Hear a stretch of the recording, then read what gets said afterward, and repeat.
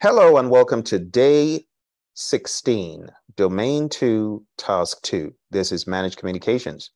Let's jump straight into some content. Let's talk about questions. First question.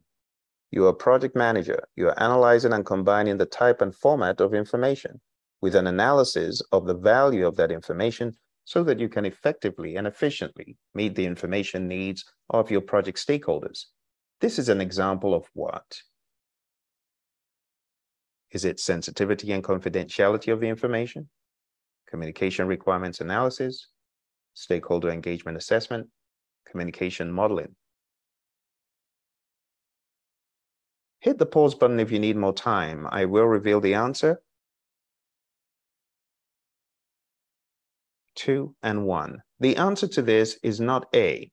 It's not about the sensitivity and confidentiality of information. It's also not C. Stakeholder engagement assessment. Neither is it D. Here's the logic. Each of those options is explained. The one that fits best is B. Communication requirements analysis. It's a tool and technique of planned communications management. But beyond knowing it's a tool and technique, just understand what exactly you're doing. An analysis of the communication requirements, determining the information needs of stakeholders. It's quite straightforward. Next question. In the sample interactive communication model for a successful communications process, the receiver's feedback response is very important since the receiver is responsible for ensuring that the information is interpreted correctly while received. By getting the feedback response, the sender can confirm that the message is correctly interpreted on the other end. Which skill should one apply to ensure that the feedback can be achieved in communication between people? Is it A, nonverbal, B, networking, C, active listening, or D, cultural awareness?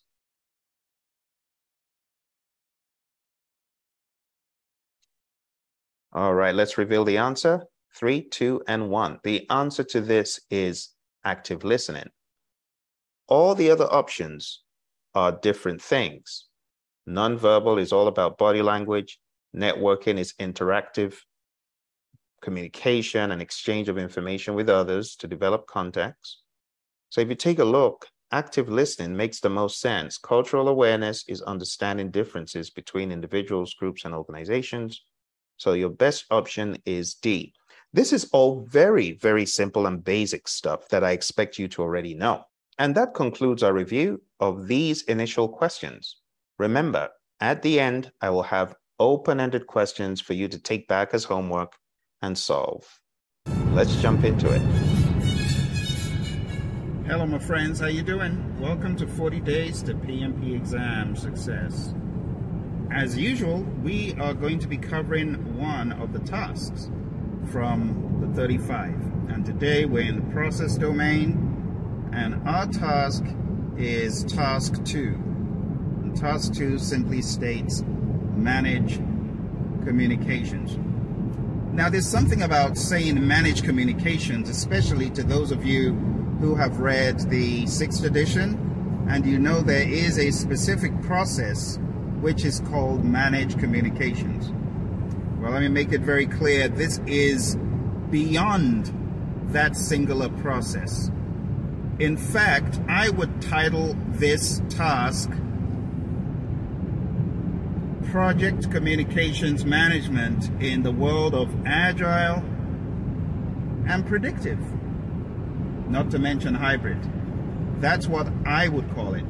The reason I'd call it that is there's a lot of information to take in this task.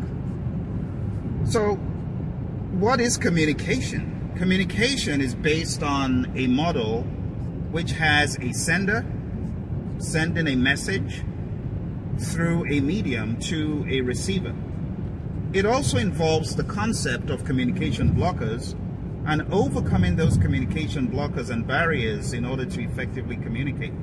And some of the blockers that we experience when communicating are things like noise itself, things like language, generational barriers, cultural barriers, and things such as that. PMI has quite a number of them mentioned in the PMBOK guide. If you read the 6th edition, quite robust actually.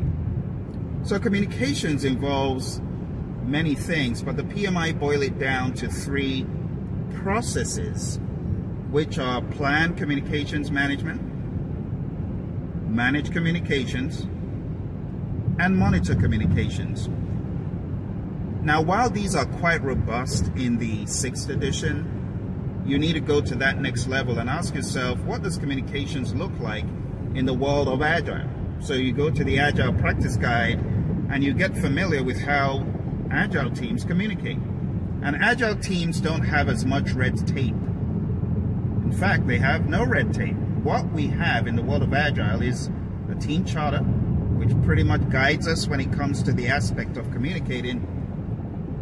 And then we understand what the manifesto tells us about business people and developers working together daily. We understand the concept of team space, and we understand the concept that news must travel at a much faster rate, a more rapid rate than in the world of predictive. And the reason is we're doing things in very quick turnarounds. We need that feedback, and that needs to be put back in. All right, so I hope this gives you an idea of communications in general. You know, you also need to remember things like the information radiator in the world of Agile, things like osmotic communication, things like the fishbowl window concept, and remote pairing. We've talked about these in the past, so I would recommend going for another read of these. Just search for them in the Agile Practice Guide. Now, in the task for today, we have some specific enablers, such as analyze communication needs of all stakeholders. You could say that maps back to plan communications management. That's when you analyze the needs of the stakeholders and you plan accordingly. We also have another enabler which reads, determine communication methods, models, channels, frequency, and level of detail for all stakeholders. So here we're looking at some more information as it pertains to stakeholder communication, going into a little bit more minutia. And the next enabler says, communicate project information and updates effectively. And that really maps back to your managed communications process, because that is where you are actually doing the communicating. See? And the final one simply states, confirm communication is understood and feedback is received. This is referring more to sender-receiver models, which we employ in monitor communications. In monitor communications, this is where you are checking to ensure that the plan worked and that your mode of communicating is sufficient. It's also where you ask, what do we need to improve on from a communication standpoint? See? And that's pretty much it. Now, there's various pieces in communication, such as the communications management plan, communication methods, communication models, communications requirements analysis, communication styles assessment, and things such as that. Lots of minutia when it comes to the actual tools of communicating. So I encourage anyone who is studying for this exam to really know the tools and the techniques of communicating very well, because the PMI is not going to say what is a tool and technique for managed communication. No, the question is going to take the concept and they are going to dress it up with a pretty little scenario and a bow around it. Okay, so learn about communication models, communication methods, communication requirements analysis, communication styles assessment. Understand how the stakeholder engagement assessment matrix comes into play. Understand what you do in the world of Agile. Communicating with the stakeholders, like I said, business people and developers, they got to work together daily, and therefore you're communicating daily. Understand that every event in the world of Agile is a communication opportunity. Every single one, whether it's sprint planning, sprint review, retrospective, refinement, right? They're all avenues for you to get good with your communications, right? Because you inspect, you adapt. If that didn't work, if something didn't work, you do something else. You try to get better and better, all right? That's what we call the TIA, the TIA factor of Agile, right? Transparency, inspection, and adaptation. You got to inspect, you got to adapt. All right, it's that simple. I hope this gave you some clarity, my friends. I look forward to seeing you the next episode. Look for the questions, and please remember to hit like and subscribe, and do share with your friends so that they know about this awesome free program for those of you getting ready for the exam. Talk to you soon. Bye for now. In closing, your questions for today are on the screen. Take some time out, understand all of this terminology. There are several questions in this day because you know the process domain is very heavy. It is important that you master all of these, get them down pat, and make sure you close any gaps found by opening up the PMP exam immersion book. I highly recommend this book because it has everything in one place. And while we covered a few questions today, there are a lot more questions in the immersion book across people, process, and business.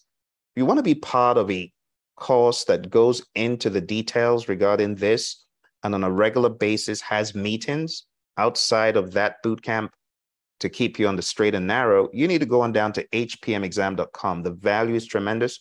You're going to get the book, PMP Exam Immersion. You're going to get a half-day bootcamp. And after that course, on a regular cadence, you will be held accountable. You will be given extra content to help you narrow down any gap. So I highly recommend going down to hpmexam.com for instruction and for a support system. Thanks for joining me today. Don't forget to hit like, subscribe, share with your friends, and I'll see you in the next episode. Bye for now.